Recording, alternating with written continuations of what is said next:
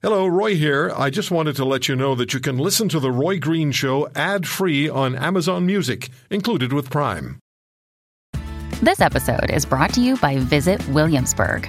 In Williamsburg, Virginia, there's never too much of a good thing. Whether you're a foodie, a golfer, a history buff, a shopaholic, an outdoor enthusiast, or a thrill seeker, you'll find what you came for here and more.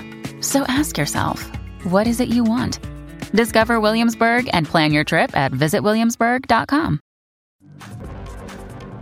Let's talk about what's going to happen next with our good friend Dr. Christian Leuprecht, professor at Queen's University and the Royal Military College, Eisenhower Fellow at the NATO Defense College in Rome, Monk Senior Fellow in Security and Defense at the Macdonald-Laurier Institute, and author of Intelligence as Democratic Statecraft, published by Oxford Press.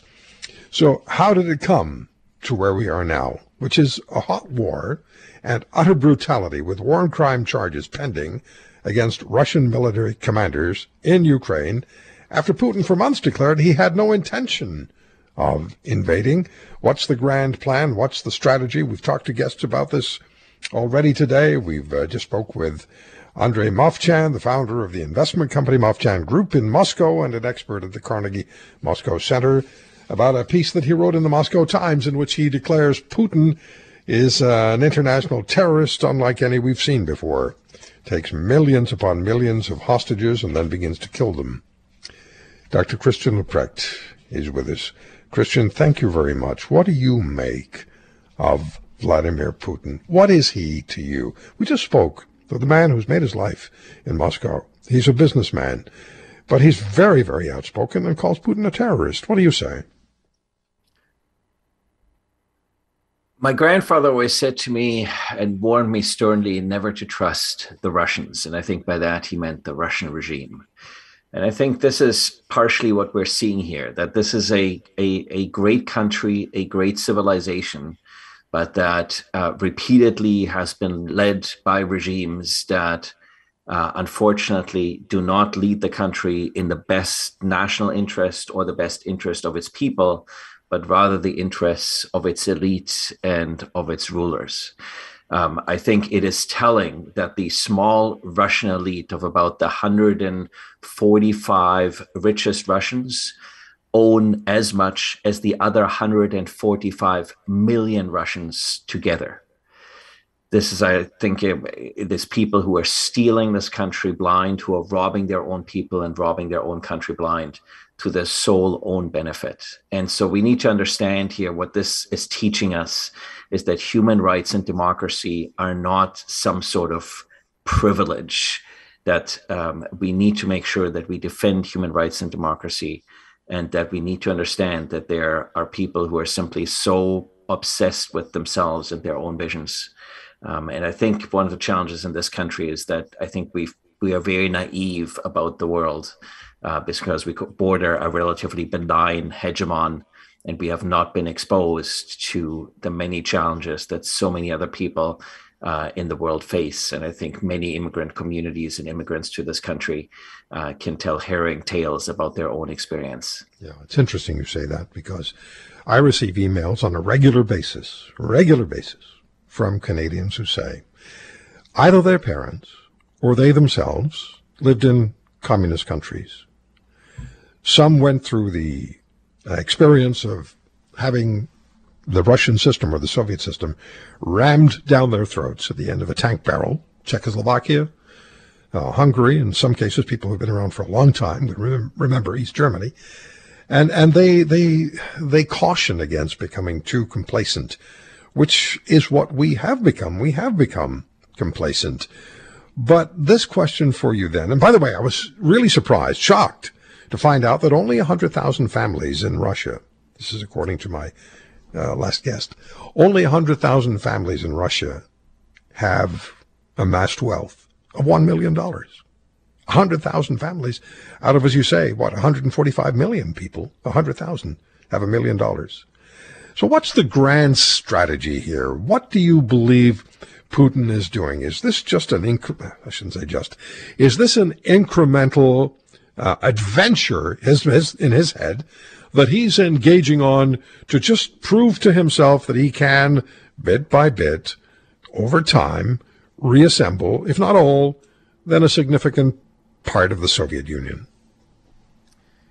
I think there is a legacy issue here. He's desperate to leave a legacy for himself. And we saw this in this curious speech 2 weeks ago on the Monday night on Russian television, where he essentially said that Stalin, Lenin made mistakes, that sort of granting the status of a republic, of one of the 27 republics, to Ukraine was a mistake. And so that basically him restoring that status of a demilitarized republic, which is, of course, one of his 4 objectives that he has laid out for himself here, is one of his immediate goals. And I think thereby he's trying to, he sees himself, I think, as someone who history will ultimately prove right. He also, I think, sees this great injustice somehow having been done to Russia, that he firmly believes that Russia is one of the world's great powers. And so he believes the conspiracy that the United States, like so many authoritarian regimes do, this conspiracy that somehow the United States is out to get them and to keep them down and keep them low. And so this, you also get this from the Iranians, that the regime thinks of itself as this great civilization that has been around for thousands of years. They think of the Americans as sort of this upstart country that showed up a couple of 100 years ago, and all of a sudden they think that they can sort of rule the world, not understanding that the American model might not be perfect, but it's looking a lot more attractive than what Iran or Venezuela or North Korea or Russia or in many ways China has on offer. So I think this is sort of part of the debate here that and Russia has, I think we get a sense here that Putin is trying to ascribe himself in the history of Catherine the Great and great Russian leaders. And at the same time, I think a certain sense of personal paranoia here,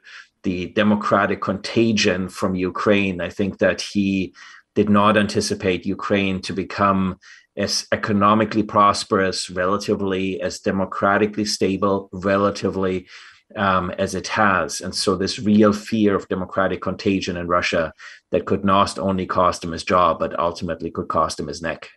Okay. So before I take a break, when I say to you, no-fly zone, what do you say? That we have a bit of a no-fly zone effectively, because we've been helping the Ukrainian Air Force to keep somewhat functioning. The Russians do not control the skies over Ukraine yet. We've been providing, as has been widely reported, literally thousands of surface-to-air missiles, Stinger missiles, as well as ammunition for other surface-to-air technology that the Ukrainians have. So yes, it's not a no-fly zone per se, but if you look at the stats of over 30 rotary wing, over 30 fixed-wing aircraft having been brought down, I would be increasingly nervous if I was a Russian pilot over Ukraine, because this is clearly a dangerous place to be. And the signal the West has been sending is it's getting increasingly dangerous. But of course, that means the West has to continue to stand by Ukraine. And we know that Stinger missiles and surface-to-air capabilities were a big turning point in the 1980s Afghanistan insurgency. And so I think we need to persist here in supporting the Ukrainians as brothers in arms in this fight. I just wanted to correct myself, because I'd referred to as brothers in arms. And of course, we see just as heroic, if not more heroic actions, but of course, the many women, the sisters in arms that are fighting in Ukraine. And this is very much a gender equal fight. And so I just wanted to make sure that we acknowledge all those who are putting their lives on the line for democracy and for freedom here. Yeah, I just saw actually last night a young Ukrainian couple. They just gotten married a couple of days ago, and the husband was off, had gone, I don't know if he had a hunting rifle or whether he had something a little more sophisticated, but he was off fighting, and his bride of just a few days was speaking into the cameras, explaining what they had done, and she had every intent to also go out and fight, stand up in the streets against the Russian army, which is really just so inspiring to see. And I mentioned earlier today that I was heartsick. I had 2 guests who were scheduled to be on the air with me from Kyiv today. And at 4 o'clock in the morning here, which is 7 hours behind them, They were either on the phone, actually on the phone and texting me, apologizing for not being able to come on the air. They had to get away from where they were, just hopefully to be able to save their own lives. But they felt it was necessary to apologize for having missed the interview, which was just, it's amazing. And I just felt heartsick for them, as I do for everyone who's caught in that maelstrom in Ukraine. So let's talk about Canada's participation in this situation. And what do you think Canada's role is? What can it be? And what's your sense of the sanctions that have been imposed? So Canada, of course, has a long-standing interest in the territorial integrity, the economic prosperity, the political stability, and the social harmony of Europe. And Canada observed in the first half of the 20th century the consequences of an unstable Europe, a Europe that is ruled by tyrants. And so Canada knows that with Europe as its second most important strategic relationship, that the fight in Ukraine is very much a fight about Canadian security, Canadian prosperity, and Canadian democracy. And that should not be lost on Canadians. We've seen the government step up here and I think draft behind our allies in terms of sanctions, in terms of commitments. But I think in terms of the overall, yes, we've been very committed to the training mission in Ukraine. But I'm not sure that, for instance, our Canadian armed forces are really prepared for this fight. And I'm waiting for the Prime Minister to make the same U-turn that Germany did on its defense policy, to be able to effectively increase by 50% our defense spending to ensure that the Canadian armed forces, we don't just talk about deterrence, we are actually able actively to be able to make good on that promise and that assurance. When it comes to sanctions, as we talked last week, I hope the government is working very actively with allies in the special group that has been stood up to ensure that we can actually identify and target Russian assets, kleptocratic assets in this country, and be able to freeze them or ideally change the legislation that we have, and also be able to seize those assets and do as the United States is doing, which is to be able to put those assets to use to support some of the fight in Ukraine. I do think that there's a lot more that this country has done historically. For 2.5 years, for instance, we held down the United Kingdom. We supported the United Kingdom in its fight against the Third Reich before the Americans before the Americans decided to join in World War II.